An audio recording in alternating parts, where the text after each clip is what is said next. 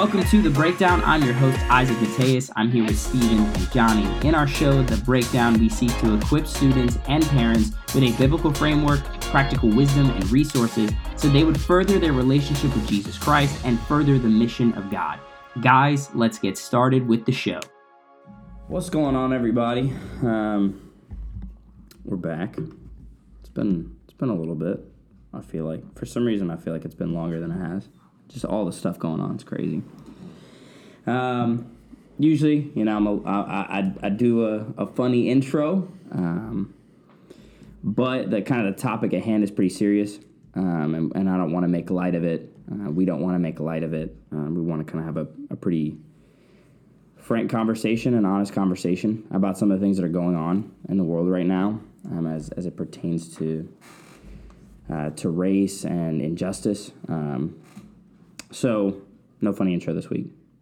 But I will still welcome to the podcast Stephen Moye, Jonny Peters, and a special guest, Eli Byrd. What up? How are y'all doing? We're doing all right, Eli. Yeah, man. I'm doing good this morning. Good. Everybody had their coffee this morning? Mm-hmm. Good. I did not. I woke up late. It's all good. So, on the docket, on the agenda today, yeah, you have your coffee right here. You can have some. You want me to drink after you? I'm just offering. Okay. For you to have it. Thank you. I appreciate that. Eli, this is what it's normally like, man. Listen, it's all good. I love it. I love it. So on the docket today, we want to talk a little bit about how the gospel, if we really believe that the gospel is this important thing that changes your life and that should change every part of who you are and how you view the world. We want to talk about how the gospel affects our view and where we stand and how we think about sort of all the things that are going on, about how all these different cultures, all these different communities are standing up, protesting for justice. And so we kind of want to get into that and how the gospel relates to that. So, I mean, if somebody wants to jump in, you let me know. Yeah, so I'll jump in and just say, man, the gospel can speak into every area of life, and racism and racial equality and reconciliation is certainly one of those areas in which we should speak the truth of the gospel into that situation, that we can see people changed by the hope that's offered in the gospel, and also for those of us that have already placed our faith in Christ, so we can better be able to minister to those who are hurting, to those who are grieving, and so that we can grieve alongside of them and hurt alongside of them because of the blood of Christ that unites us, right? So excited about this episode, excited to talk about the gospel of racial reconciliation and how we can minister to our neighbors. For sure. Yeah, I mean, I think, so it's interesting that kind of with all these things happening, there's been a lot of different communities, businesses, groups of people that are all taking a stand and saying, hey, this is wrong. I've seen anywhere from like Apple and it seems like anything I like any website I go to, there's a tab, Black Lives Matter, here's a way to support, it's definitely, there's a lot of things that are making people aware of what's going on. And even with that, I've seen a lot of churches that, and pastors that I follow that I really enjoy and seeing their position on it and things like that. So I kind of want to get at kind of the heart of it, right? So there's sort of this, there is a prejudice towards people of a certain skin color. So I kind of want to talk about, as we, obviously it's not all bad, but there is definitely a lot of bad things happening. And so kind of want to get your perspective on, because I think, so this is just something that came to mind, right? As I scroll through my social media page, it's interesting that I find that a lot of people feel the need to post about this particular topic at this particular time, that I've never seen them post about this particular topic, And then I also find that there's a whole category of people that are meaning really well, but I think are actually not being very helpful. I don't know if you've noticed that. But, like, so some of the things, like, and I'm not trying to get up all into, like, the weird politics of it all, but, like, so, like, the big statement right now is Black Lives Matter, right? And so then I'm seeing pastors that, you know, are really nice guys that I know personally, and they're like, yeah, but all lives matter. Yeah. And then they'll write, like, a little post about it. And it's like, I don't know if that's helping the situation. I don't know if, like, at least for me, I don't think they're really understanding kind of what's going on. Yeah, so I look at statements in response to the Black Lives Matter hashtag or claim that are like, well, what about abortion, right? All lives matter, blue lives matter. Man, personally, the people I know that are being very vocal about Black Lives Matter, they would say, absolutely, man, abortion is an important issue that we should talk about. Police officers and protecting them as they seek to serve and protect our communities is an important thing, and we 100% agree with that. But, man, what's the pressing issue right now? So if you respond to somebody that's hurting and is talking about Black Lives Matter by saying, well, what about abortion? Man, at best, it's ignorant. Sure. It's ignoring their hurt. At worst, it's seeking to silence them as they're speaking out in their grief. So absolutely, abortion is important. Absolutely, all lives matter. But what's the pressing issue right now, right? So as we seek to hurt with and grieve with our brothers and sisters of color that are grieving and hurting right now, responding by saying all lives matter is while it's true, it's not being sensitive to how they're feeling right now. At least that's my perspective on it. Yeah. So I'll jump in. This is Eli speaking. Man, the Lord has had to do a major work in my heart, even in this season. The first time I heard about George Floyd being murdered, I was looking for a house, and I had no idea as to what was going on. So I got a text from a friend.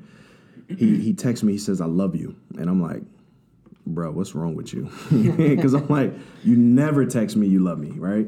And then he says, "I'm hurt. I'm sad. I'm frustrated. All this stuff." And I'm like, "What is going on? Why are you in your feelings, bro? Like, what's happening?" And so he texts George Floyd. So I look up, Google George Floyd, and I see, this guy's been murdered, hands of the cops. I immediately went to another brother who was black, and I said, "Yo, like, I feel like I'm desensitized. Like, I've seen a lot of black folks getting killed in my day, and I'm only in my 30s, right? So I'm like, it's another one. Mind you, man, elections is coming up, right? So, yeah, you got that theory and argument out there too. And so I'm like, yo, I need prayer. I need help because I should not be desensitized to a man's life being taken from him. Mm-hmm. But for whatever reason, when it comes to people that look like me, this is all I see, And so I then began to tell him about our mutual friend who texted me, said, "Bro, I love you." And I'm like, yo, like, why he text me that? Like, like him texting me, "I love you." Okay, what about a week or 2 weeks after this situation? What about next year? Like, do you really love me? Like, you text me now with this situation. I had no idea, so one of the things that the Lord has convicted me of is, as a believer, one of the things that I have to be mindful of is that we're in a process of sanctification, right? As a believer, we're not all at the same place when it comes to different issues and topics and knowledge of our Lord and Savior Jesus Christ, which Ephesians 4 says that we equip the saints for the work of the ministry until we're all built up, right? Into the unity and knowledge of our Lord and Savior Jesus Christ.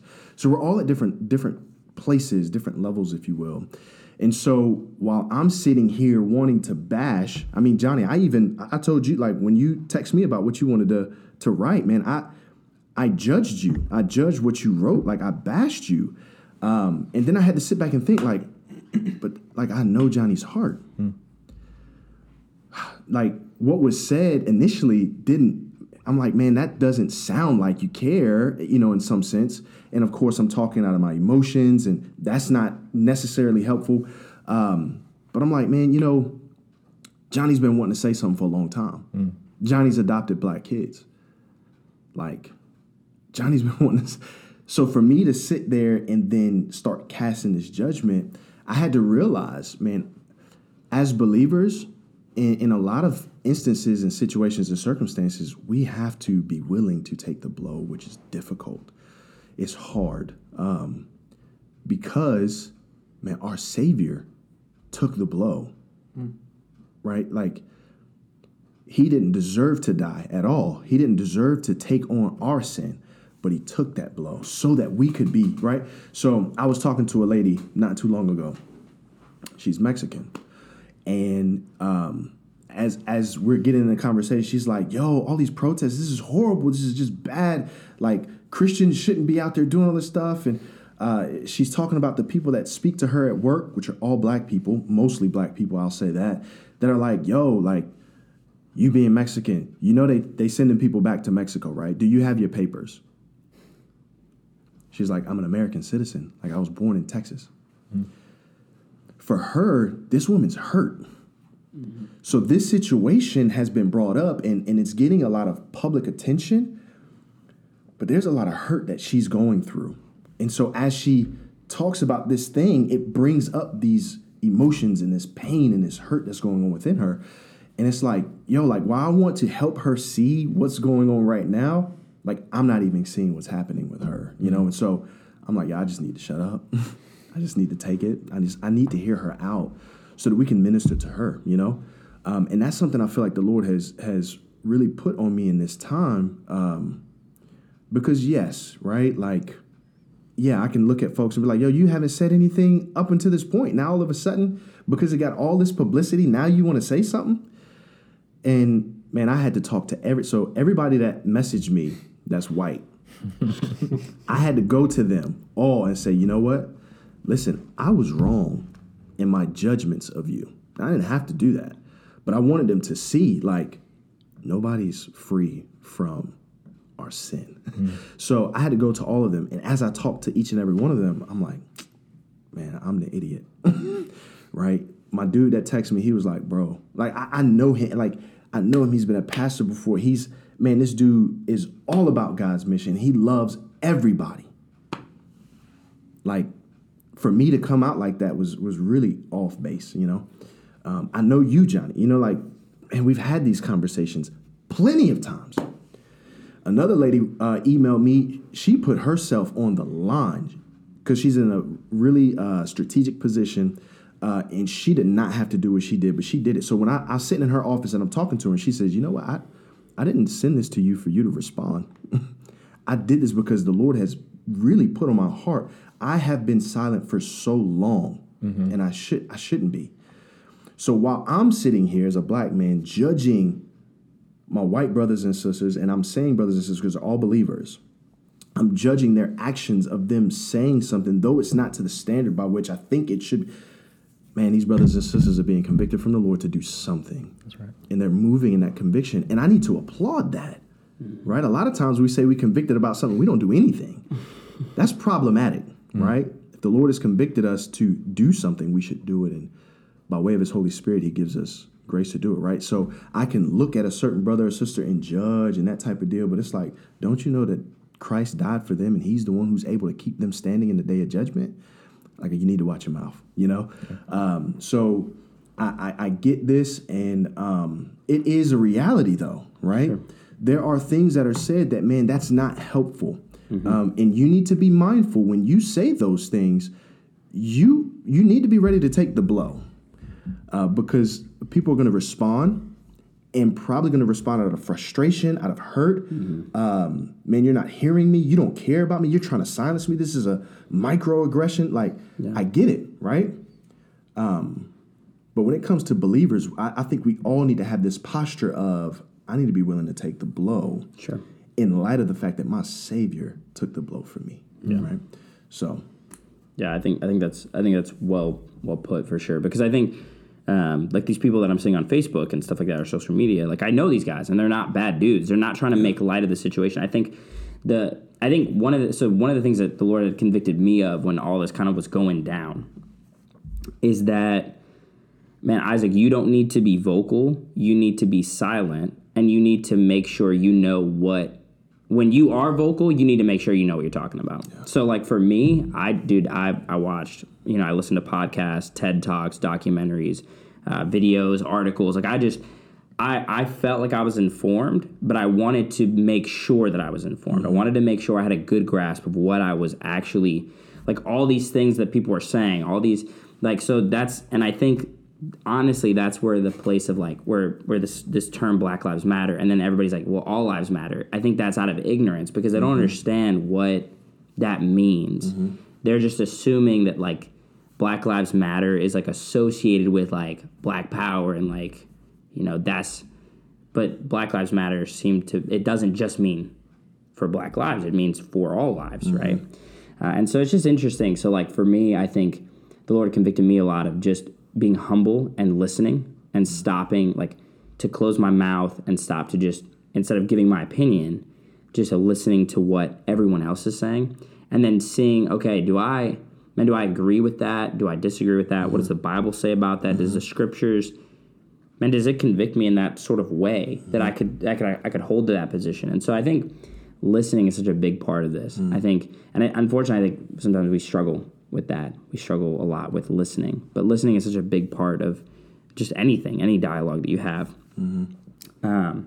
So with that being said, right, with sort of tying it to the scriptures, I kind of want to talk about the idea of racial reconciliation as being a major thread within the scriptures, because it is. Having the juxtaposition of the Jews and the Gentiles as sort of being always in conflict, mm-hmm. and then in Ephesians 2 and Ephesians 3, talking about the mystery that in Christ, that dividing wall between Jew and Gentile mm-hmm. is now torn down. Yeah. So I kind of want to talk about that, because I think it's unfortunate that some people feel like this is not, like, racial reconciliation, social justice, those things are not part of the gospel. Mm. They're not in the scriptures, that we're just becoming like hippies or whatever. Mm. Like, I've heard that argument. And so I kind of just want to talk a little bit about y'all's thoughts on that thread as it pertains to what's going on in the world right now. Mm-hmm. Yeah, so before we jump into that, I wanted to note something that both you, Isaac, and Eli were talking about with listening, right? Mm-hmm. As a white male, right, let me encourage my white brothers and sisters. Now is the time to listen, to learn, lament, and love, right? And that thought process is not original to me, so I don't want to take credit for that. But we need to listen, right? There's a valid argument that our brothers and sisters of color are trying to make right now. We need to take time to listen so that we can learn. Mm-hmm. And then we need to lament our own prejudices. We need to lament the fact that sin has allowed racial divide to happen. We need to lament the injustice that's going on, and we need to take time to love. By ministering to our brothers and sisters. We need to love by sharing the gospel and the hope that we have in Jesus Christ with everybody that's around us. So listen, learn, lament, and love. And then talking about racial reconciliation and what the Bible has to say. Acts 17:26, which I'll go ahead and read real quick. Paul is writing, and he says this. He says, and he, talking about God, made from one man every nation of mankind to live on all the face of the earth, having determined allotted periods and the boundaries of their dwelling place. And so from this biblical truth that Paul is writing about, we can understand that there is actually only one race. There's just many cultures and many expressions of cultures. And so, right, we can even trace back, right, Adam and Eve, right? If Adam and Eve, if we take a literal account of creation, which is my personal conviction, Adam and Eve were the original created humans, and from them, everybody came, right? So there is one race. If we trace everything back to Adam and Eve, if we take what Paul's writing here in Acts, as what Paul is saying here in Acts, as the truth, which again I believe it is, there is only one race, right? He made from one man every nation of mankind. So there's only one race, but there's many cultures. So reconciliation, then, if there's only one race, reconciliation is something that is a good thing to strive for, right? So I just wanted to throw that out there. Sure. Gotcha. I'm gonna jump back to something that Isaac said, and then I'm gonna get into this portion. The thing that you said, you mentioned, and you didn't camp out there, but I want to highlight it. You said you felt like it's time for you to listen, and you took responsibility on yourself to go learn, right? I know some folks, man, I'll tell you the truth. I haven't talked about this as much in any other circumstance than in this one about this race stuff. And to be honest, man, folk get tired. Like I know black folk that are tired of having to rehash or have to explain our experiences or have to talk about these things. So folks are like, man, like, can you do your own research? Like, we have to sit in schools where we have to learn about people that, we don't really agree with. Like, can you just take time to take it to the word? Like in Proverbs, it talks about the importance of seeking understanding. Like that's huge. So to practice this thing of, okay, I have this situation, circumstance that's before me. I need to take time and do hard work to study what's going on so that I can then begin to formulate my own thoughts and opinions about this. And as I look at God's word, man, the faith that he wants to give me, it gets formulated and convicted within me. So I want to commend you in that. And I wanted to highlight that for everybody. It's not just for whites. You learn about blacks or, everybody else learn about blacks. We need to be doing this in all situations and circumstances. Like we could also talk about the COVID situation. Like inform yourself, people. Like we need to be doing the work ourselves and not just taking what's being thrown out there at us. The facts are there to go look. Like there are websites. There are speeches that have the entire speech written out for you to go look. Like do some work. I mean, it's hard work. But do the work so that you can speak accurately to this and that you can seek understanding. To get to the passage that you brought up in Acts 17, in our English translation, it says race, but it's actually blood. Mm-hmm. And so there's something that's interesting there. Race is a social construct that came very recently, and I say within the past 150 years, of something that was constructed by us as people. It's always been that there's one blood. Right? So from one blood, all these different nationalities, these different ethnicities, these different cultures have come into being. So there's that. I also wanted to say that, when we look at that passage in Ephesians, and it says that you have Jews and Gentiles, when we think about, like, we're thinking about, oh, these are two different races. That's not actually right. So you have Jews, who you could say if they were just Hebrews, the people of God, that's one race. But within the Gentiles, there are a swath of many different quote unquote races, right? Mm-hmm. What the Lord is getting after is, man, there are people that he has wanted to bring into his own possession, that he's talked, he's worked through. And we see that all of Israel's history in the Old Testament. But for them, they're like everybody else is not God's people. So they're out there. But he says, no, when Christ died, he tore down that wall of hostility to make one man out of two different men, right? So it's not two different races. It's two different kinds of people that are the people of God and people that are not. And so I definitely want us to understand what's going on because, within the church, man, we are a unified body. We are one. And I don't want us to think, oh, well, we're just going to be one with the world too. No, that's no, we're not supposed to be one with the world.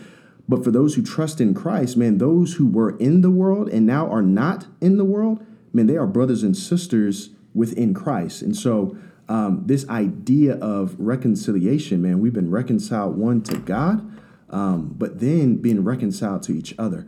Dr. Ken Keithley, he is a professor at Southeastern Baptist Theological Seminary. He does a lot on creation and DNA, and he actually put out not too long ago just the idea that there are actually more similarities in genes with people of different quote unquote racist, which is like, man, if you look into that, like that's huge as a physical manifestation of this truth that we see in the scriptures. There isn't much difference between us. He actually said there could be more difference between two black people than there is between a black person and a white person. So we have to understand God's created order and the reality of what is, and stop shying away from it. But yeah, and to your point, Eli, 1 Peter 2:9, but you are a chosen race, a royal priesthood, a holy nation, a people for his own possession, that you may proclaim the excellencies of him who called you out of darkness into his marvelous light. Amen. And so when we place our faith in Jesus Christ, it is the blood of Jesus that unites us. Absolutely. Where there is no black, there is no white, there's no Latino, there is only somebody that has been bought by the blood of Jesus Christ. So there is no race. Amen. Yeah. Amen. Yeah, for sure. I think that's and it's interesting that even in like Galatians, for example, Galatians 2, there's a interesting passage of Peter being called out by Paul, like, hey, why don't you sit with the Gentiles when you eat?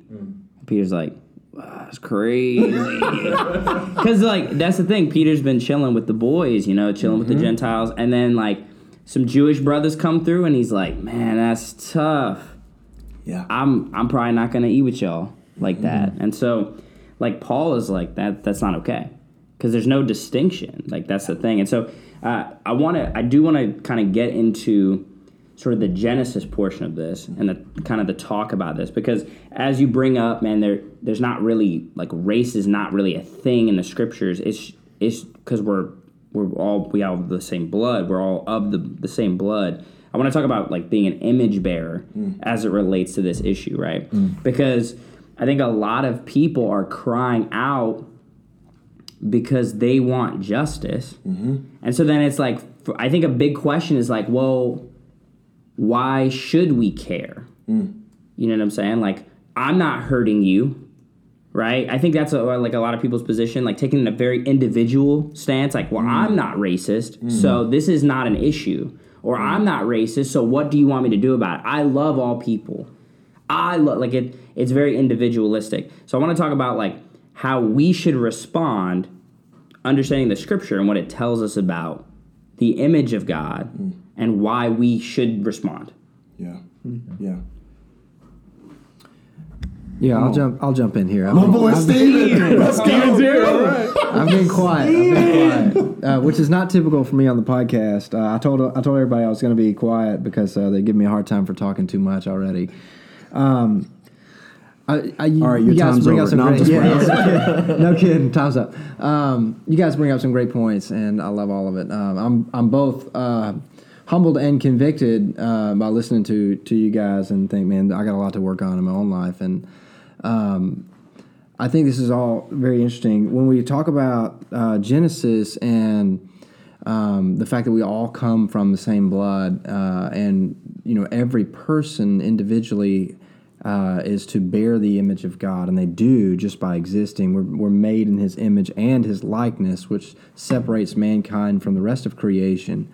And I think to your earlier point, you got people that say, well, all lives matter, and I think they are basing those statements off of things like this, where all lives do matter, like that's actually a thing.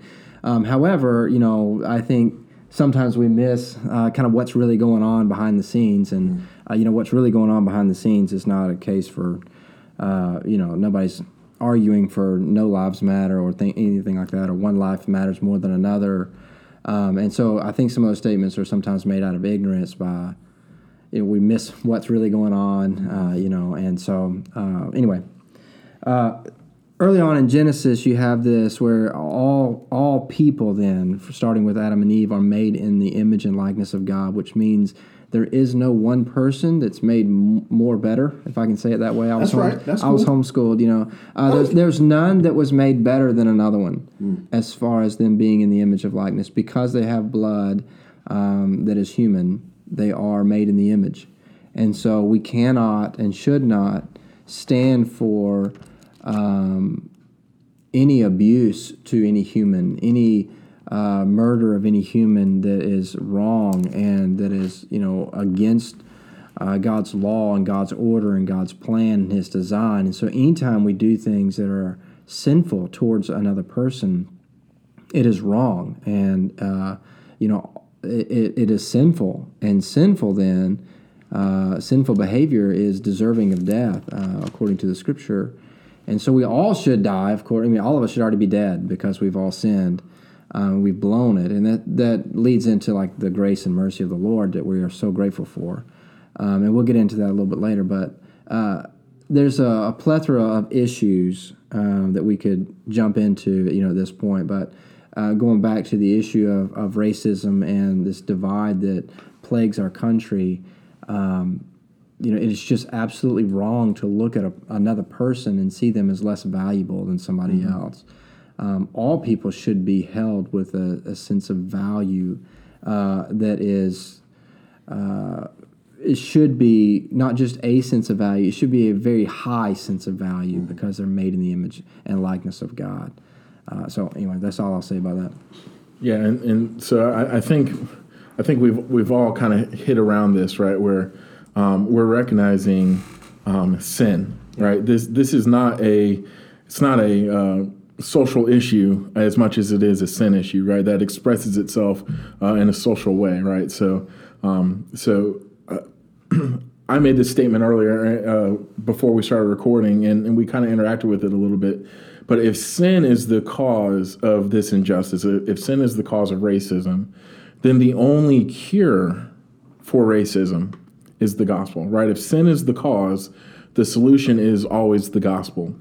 And so I wanted to take some time for us to interact with that statement a little bit about how the gospel applies to racism. You just taking my transitions. That's Yeah, wild. I'm sorry, That's Isaac. wild. I'm just excited about I was this just part, listening. so. I was just wanting to hear a little bit about the Imago Dei, and then trust me, Johnny. You gotta just trust. You just trust me. Isaac, I'm gonna take it back to the Just Imago trust me. Dei, Just trust me. if that's cool.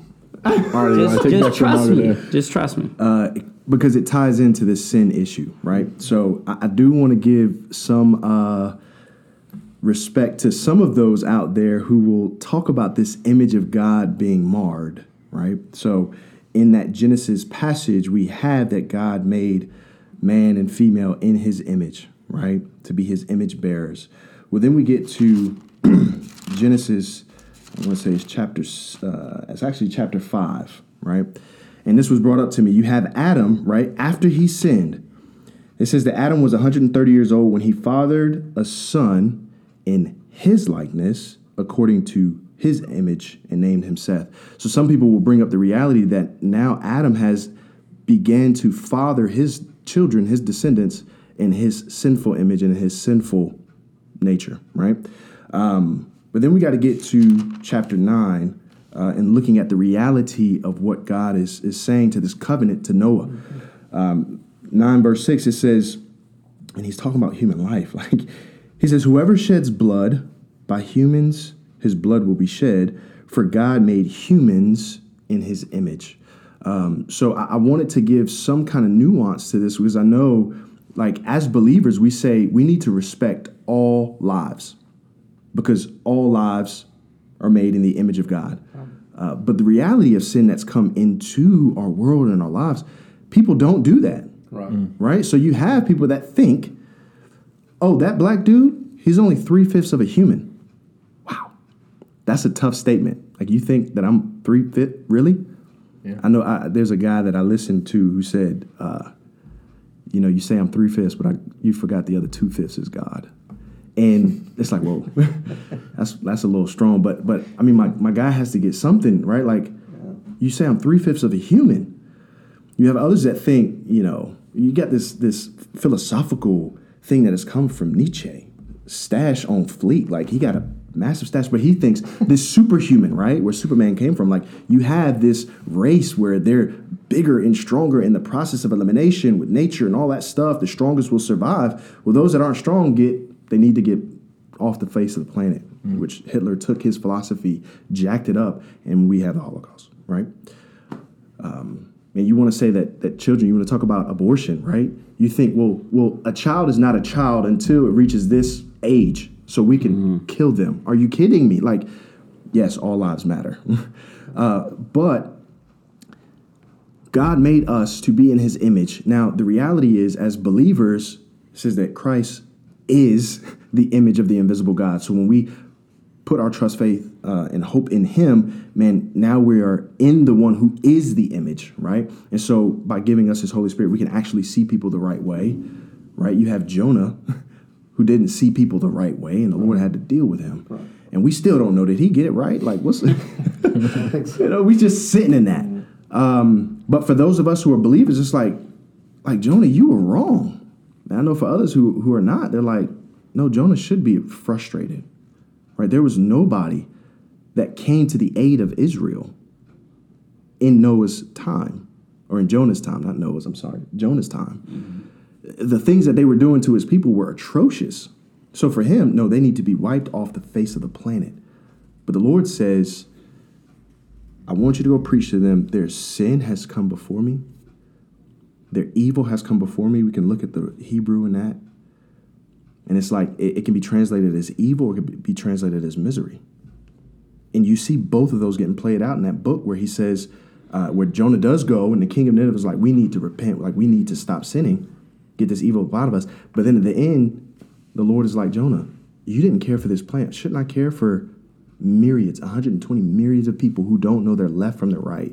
Some translations say left hand, right hand is like they could be kids because they don't know what's left and right. That's not what it says in the text. It just says left and right, meaning they don't know right from wrong. Yeah. So operating out of their misery, they do things that are evil. And the Lord can see through all of that, right? But we get that jacked up. And so this sin issue is huge, it's prevalent, and we see it evident in our lives. When you look at George Floyd, Breonna Taylor, you look at Ahmaud Arbery, and that's just 3 of the most recent. Like, there's so many more. And not just black people, white people, Hispanic people. Let's talk about Native Americans. Let's talk about these babies, you know? So we have a sin problem, and there needs to be a solution. And so that's where you wanted us to get to. Sure, yeah. I was about to talk. Because you jumped the gun. It's okay. It's okay, Pastor Johnny. It's I'm okay. sorry. I'm just excited. So we have an idea. We've come to like understanding and being intentional about listening and hearing things. We've come to understanding what the Bible teaches about, man, what's the deal with race at all? What's the deal with the Imago Dei? And now, so we understand that there is injustice happening towards our black brothers and sisters, or towards minorities in general, right? We understand that you don't have to, you could just look it up. It's real easy. Like, I did some research. I've read some really good articles. There's some really good TED Talks about this particular topic. So we can't get into like all the issues, but there are a lot of issues going on where there's definitely systemic racism for sure. That's like the system is set up in such a way that it is actually propelling certain people and hindering certain people. That's wrong. And we agree, just like Stephen said, that it is wrong to look at somebody of a different skin color, a different nationality, different background, and for you to view them as less than you. So then if that's the problem, right, if there is serious issues, then what are we to do as believers to counter this? Do we just run up and just like burn down the courthouses, or like disband the police, or like as believers, how do we then cure the problem? And Johnny he already laid his cards out on the table, which is okay. And that is, so let's talk about, man, how when we say the gospel is the cure, is that just a cheesy statement? Is that just like, oh yeah, the gospel is the cure? Yeah, but okay, but how? You tell me you're gonna go up this protest of people, and you're gonna go to the government, and you're gonna preach the gospel, and they're gonna be like, dude, let's fix it all. You know how? Yeah. So I want to talk a little bit about that. How is the gospel then the cure for racism? Want to hit something real quick. Come on, Johnny. I'm sorry. Hit it. Because I'm gonna jump in and say something too before we get there. So Isaac, you were talking about like, do we go and burn down whatever, right? Yeah. Like Romans 12, repay no one evil for evil. Yeah. To give thought to do what is honorable in the sight of all. And so those even that, in response to what happened to George Floyd, that are rioting and causing violence, man, that's sin, right?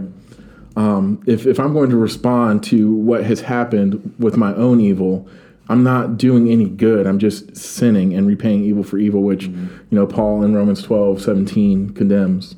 So I wanted to say that real quick. So don't do that evil for evil. Thanks. Yeah. I was actually gonna leave from here and do that. So I appreciate you guiding me towards not doing it. So listen, I'm gonna bring up something. You said it earlier. We can't touch on all the issues, but I think it's important that we do this. Mind you, this is Eli speaking. I am black, but I'm gonna do something that I think needs to be talked about. It's not just that the system has been set up against minorities. The system's been set up against poor folk. Like black people get a lot of publicity, and there are reasons for that. Hispanic folk get a lot of publicity in their poor communities, but nobody's talking about white poor communities, right? No, we don't want to expose that reality. We talk about welfare as if it's a minority issue. There are more white people on welfare than there are others, So the system is unjust, and it's not just a racial issue. There's also economic disparity. Like there's so much, and it causes for me to beg the Lord, because I don't know the half of it. Like sin runs so deep. Like I don't know the depths of it. And so it begs for me to look to God, who knows all. And so I'm going to pause right now and let Stephen jump in, because we've not allowed him to speak. But we definitely need to get to this gospel. How do we answer with the gospel? Yeah, it's super helpful for us to put this in a category of sin and recognize that it is Christ who came and lived a perfect life and then died on a cross, rose again 3 days later, and then ascended into heaven, and therefore defeated sin and death, and allows us then to enter into a right relationship with Him if we repent of our sins and confess Him as Lord of our lives, and then we are saved from the wrath of God. We said earlier, from Romans 3, that for all have sinned and fallen short of the glory of God. I mean, every person out there that I know, right, has blown it at some point in their life. Man, they've messed up, and they're deserving of death, is what the Scripture says. For the wages of sin is death, and the gift of God is eternal life in Christ Jesus our Lord. This issue of sin is not even just an American thing. I mean, this is a global thing that's been going on since Adam and Eve blew it. And so even racism and injustice is not just an American thing. This is a global thing. And for Christians to stand by and just say, "No, I'm good. I'm not gonna help anybody," just displays that they actually are not faithfully following Jesus in every area of their life. And it would show weaknesses in areas in which they are disobedient by not loving one another, by not actually displaying godly character. And so I don't think that every person holds just within them the ability to change everything. And just because I share the gospel with somebody doesn't mean everything changes. But at the root of it all is sin, and sin will so deeply entangle itself in our lives, and we will get so wrapped up in it that we become just wicked people. And we think wickedly, we act wickedly, and we do wickedly. And the only way to get rid of that wickedness and unrighteousness is through confession of our sin and faith and trust and placing our faith in Jesus Christ, and therefore the good news of Jesus, that He died so that we didn't have to, that He can save us from our sins, and He can deliver us from our bondage in sin.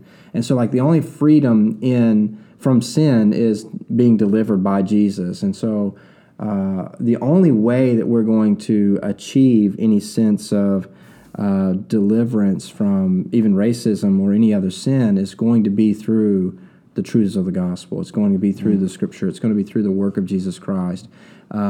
Because it's bigger than just racism. It's a sin issue. This is just one aspect of that.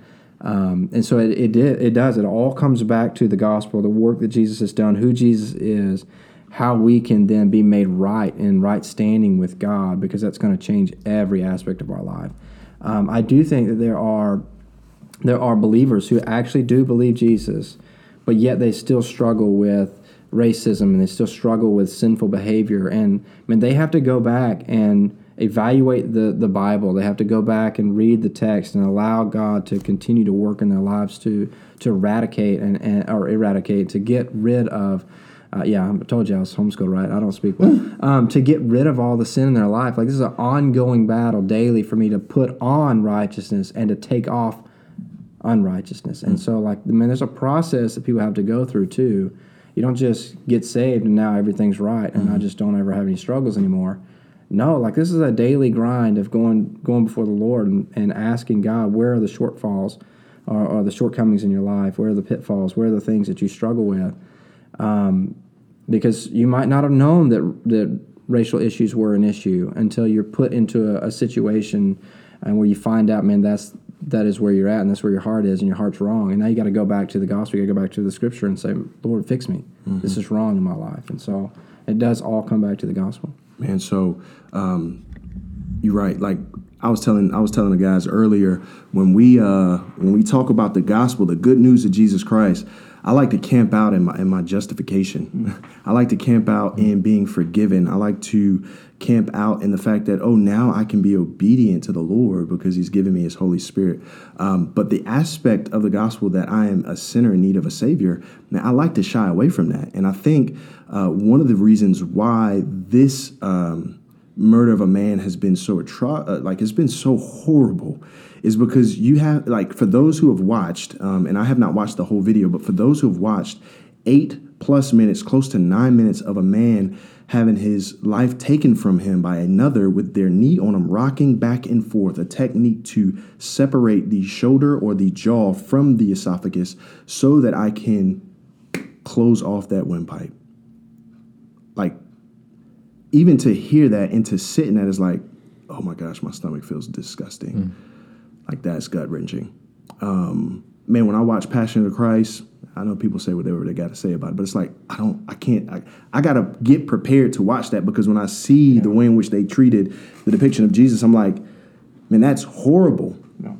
And so a lot of times when we talk about the gospel, we talk about that good part. We don't want to deal with the disgusting nature of sin. Yeah. And that to me is problematic, right? We need to really, like, Christ, when he talked to people, right? I'm thinking about the woman at the well. He didn't just say, come and get life if you believe in me. He exposed the nastiness of her nature. He didn't shy away from it. He exposed it, right? Later on in John, he says, I am the light of the world. Those of you who remain in me will not live in darkness, but will have life.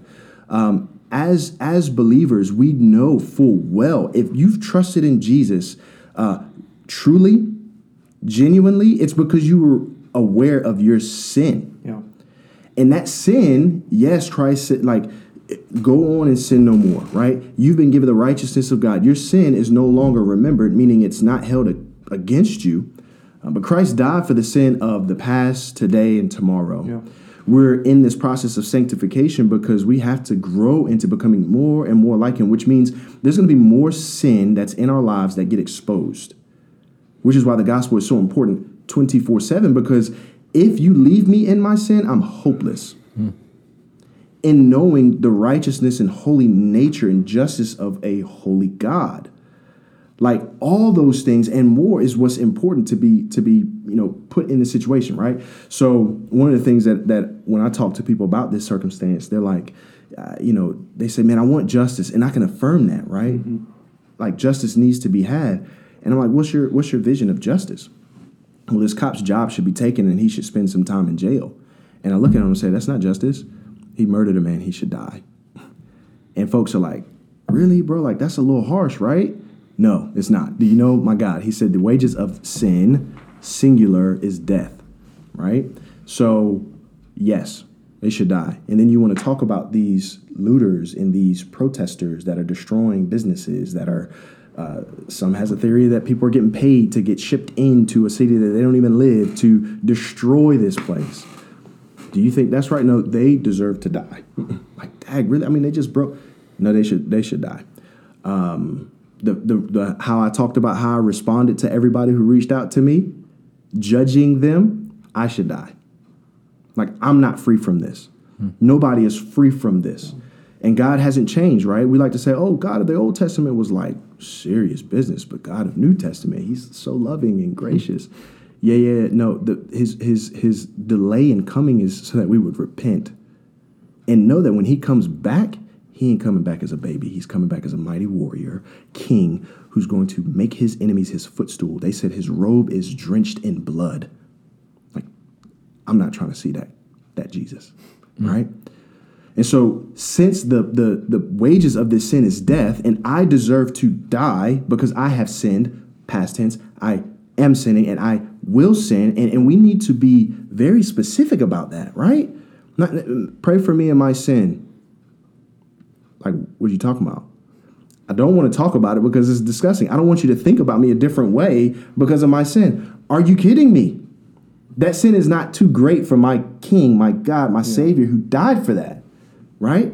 We can look at David and be like, man, the crap he did to Bathsheba and to her husband who was more righteous than he, like, that's wrong. Yeah, it is disgusting. It's horrible. It's evil. It's murder. It's wrong. Yep. And there's justice that needs to be had. Now, that child that he and Bathsheba had died. Like, that sucks. You want to talk about this not being an individual thing? Think about the Gibeonites who Saul wanted to obliterate. Mind you, in Joshua 9, thank you, Ronjur, for bringing this up. In Joshua 9, there was a treaty that was made between these people. So there's a famine in the land. Like, everybody's being affected. 3 years, right? No refrigeration. There is no, how do we store this food? How do we do, I mean, there's preservatives, but I can't imagine just salting up my food. So, but anyways, they had this stuff going on. If something don't happen, there's going to be many people that die from starvation. There's going to be many animals that have to die because, and so David inquires of the Lord, what's the problem? Yeah, the wrong that Saul did before you of being disobedient to a treaty that was made, though it was made in deception, years before him, this is why there's blood, or this is why there is a famine in this land and people will die. So what should we do?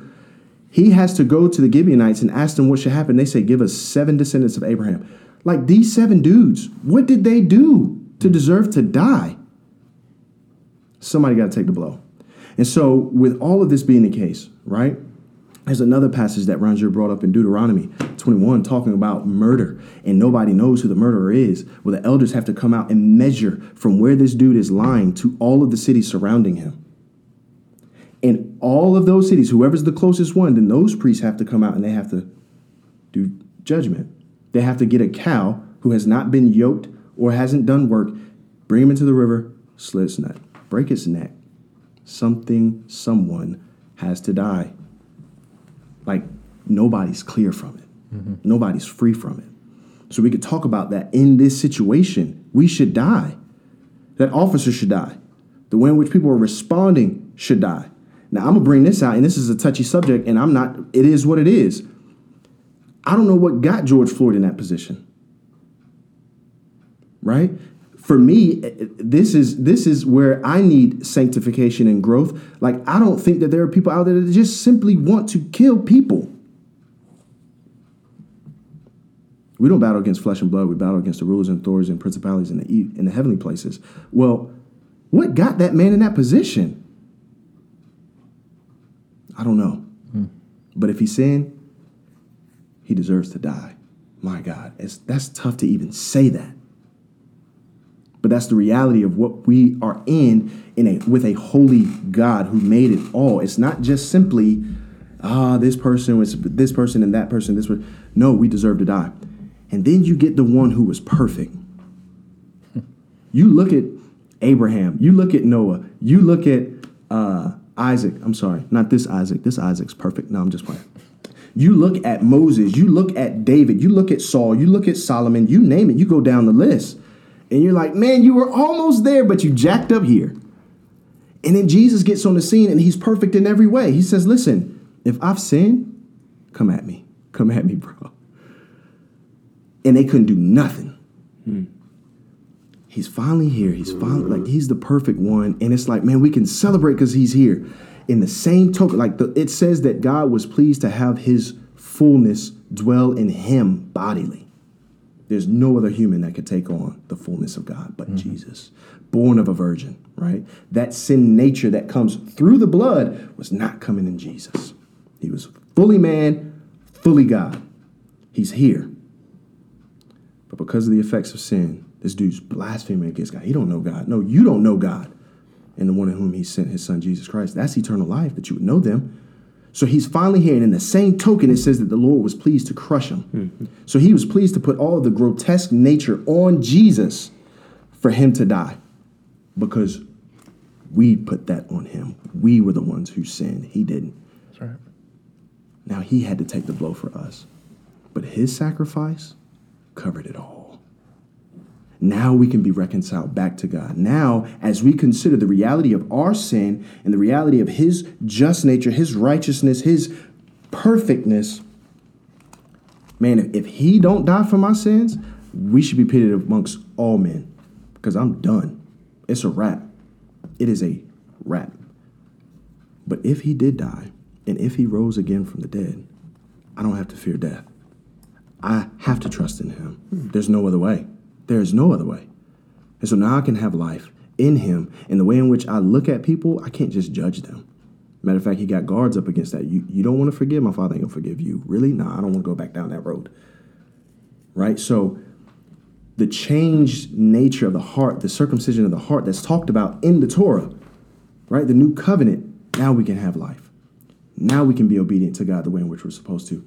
Now we can love him the way in which we're supposed to. That's where the answer is. Mm-hmm. Holistically. But even in that, after that, he says, you are going to be judged by the works in which you do. When he comes back, you won't be judged to condemnation. But the work that you do, believer, follower, little Christ, you will be judged for. So be mindful of how you work. Sorry I went on. No. But that's what, Stephen, you ain't got to worry about it, bro. I'll take up all your time.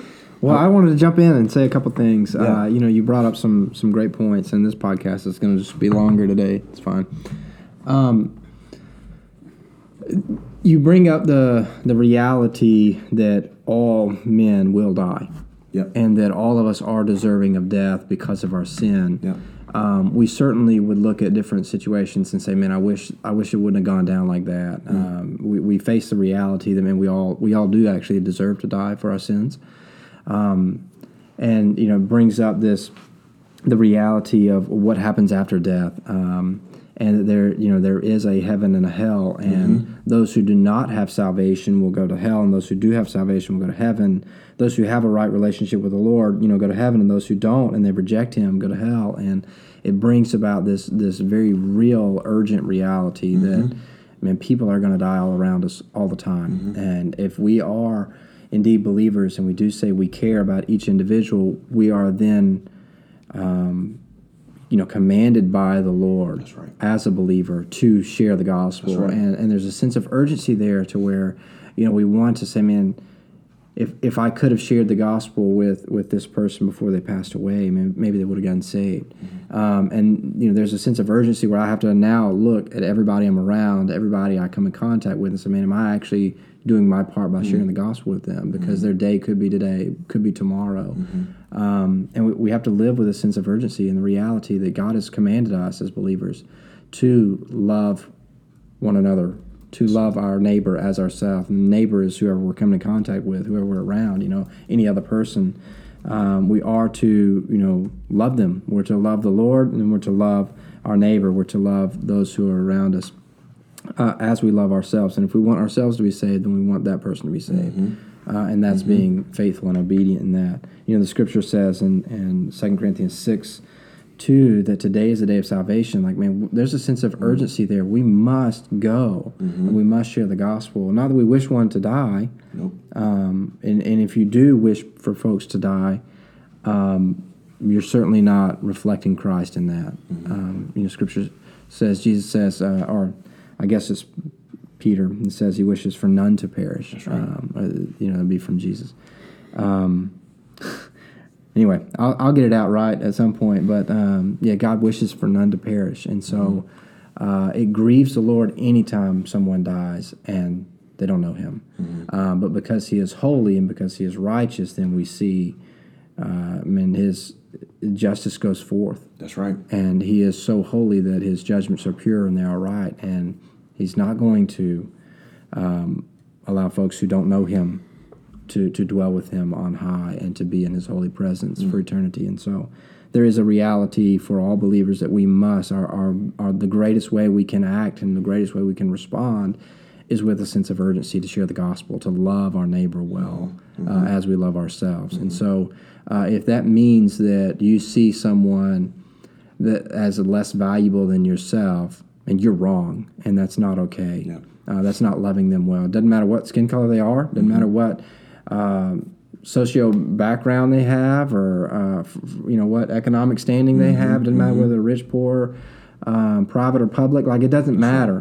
What matters is whether they are living, and then do you share the gospel with them? Do you love them well as you love yourself? And so, for all of our people, I would say, man, ask yourself this question: are you loving people around you like you love yourself? If you want yourself to be saved, do you want them to be saved? Do you want them to know Jesus the way you do? And if that's the case, are you doing something about it? Yeah. I like to say loving them as Christ has loved us. Yeah. Right? Because sometimes our understanding of loving ourselves is trash. Yeah, that's a good word. All right, so, man, we've covered a lot of things.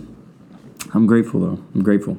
Okay, so, now we understand as we look at the gospel as not just a cheesy saying that it fixes all things, but in actuality, it permeates everything we do, every thought we have, every action we take. Like that is what the gospel does for us. And so as we allow the gospel to just take apart who we are and reforge it, remake it, form us and shape us into the image of Christ. I want to talk about, what is our response then? Understanding that the gospel is this amazing thing that desires reconciliation, not just of color or of background, but the gospel is about reconciling dead people who are enemies of God and making them alive and allowing him to adopt us. Like that's an amazing picture of reconciliation. So I just want to talk about, now what do we do? What do we do as believers? What's our response to all this? How do we, what do we say? So for me, and my personal goal in all of this is I want to call evil what it is, and I want to speak the truth of the gospel into it. So even in my own life, as I examine my own life and I think about my own prejudices and my own shortcomings, man, I need to speak the truth of the gospel into my own life, right? So, man, I was bought at a price, the same as Eli was bought at a price, the same as Stephen, the same as Isaac, the same as everybody that I look at around me. Man, we were all bought with the price of the precious blood of Jesus Christ. And man, how dare I assign more value to myself than somebody else that Jesus died for, right? So I need to apply the gospel in my own life. I also need to apply the gospel when I see evil. I need to speak out against the evil that I see. When I see somebody murdered, it's not the time for me to be quiet. I need to say, man, that's evil. That's wrong. That's sin. Oh, and by the way, here's the solution, right? The gospel of Jesus Christ. So if you're listening to this and you're wondering, what can I do? What should I do? Man, speak the gospel into your own life and speak it into every opportunity that you can when you see evil. Man, I'll say I'm working through kind of the right now responses to do, right? Because I am convicted that, man, the legislations that we put in place, the new laws that we'll put in place, they'll seem wise for a moment. But when that flesh is raging, it's going to find a way around those man-made rules, and it's going to do what it wants to do. So then in Colossians chapter 3, it says, look to Jesus. So there is a reality for me that, man, that's where I have to continue to look to him. As I said earlier, I like to camp out in my justification, my forgiveness. I like to do that. But there's been something in really, like you said, calling sin what it is, acknowledging that this is horrible, spending time in the lament, but not as though I have no hope. That's right. Right? I can't just sit in lamenting and in pain and that sorrow as if Jesus ain't saved me. I can't sit in as if Jesus ain't coming back, because he is, right? So yes, speaking into these things, for me right now, I don't want to jump into that so soon. I want people to really wrestle with the gross nature of sin. And not just that sin is out there, but that sin is in here, you know? Because that, in light of a holy God, we have to come to the realization that we need a Savior. I can't do it myself. We need a Savior. And so for me right now, right, like that's not the end all be all. For right now, man, I gotta recognize sin for what it is, not just out there, but in here. Sit in that until I'm grieved and convicted by the Lord because of that, and then turn to Christ. And in turning to him, and it changes my perspective of people. It changes how I want to treat people, because that grace that was given to me, I have to extend it. Like there's no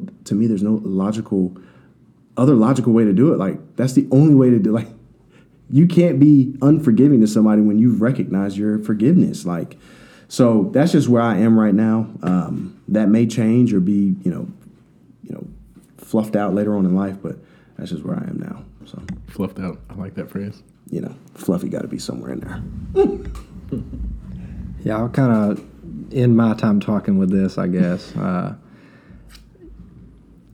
There are many people, I think, who really do desire to help people change with an eternal perspective. So if I focus all my attention on some type of law change, behavioral change, social reform, something like that, man, those things are just temporal. Like they're temporal. They're only going to last for so long before somebody else changes them, or until there's something else.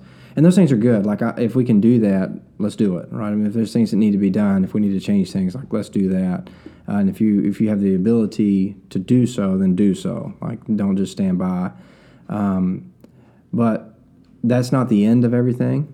So as believers, like, man, we need to be eternal minded as well, and realize I would much rather have somebody change their life so that they know Jesus, and they now change their whole eternity, more so than I desire for them to have a more comfortable life here on earth. Like I actually desire them to have a better eternity than I do a comfortable life. But if I recognize something, if I see something, if there's anything that I can do to help people have a more comfortable life, or to change I guess any type of injustice, if I can change that, like, man, I need to do that. I need to love people where they're at. But I don't just see that as the end all. And so changing people's current status is not the end all. It has to be an eternal perspective, I think. Mm-hmm. And you brought it up, man.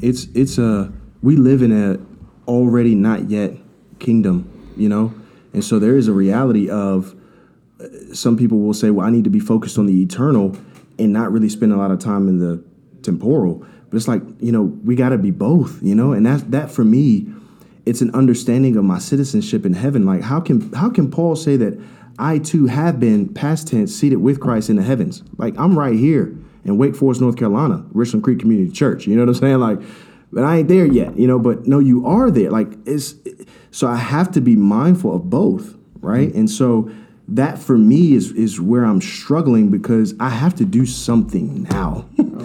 Like, we talk about the Good Samaritan, man. If he would just say, look, brother, like, you need to trust in Jesus and you will have life. Like, you might die in this ditch, but you will go to heaven. Like, that ain't right. Jesus denounces that.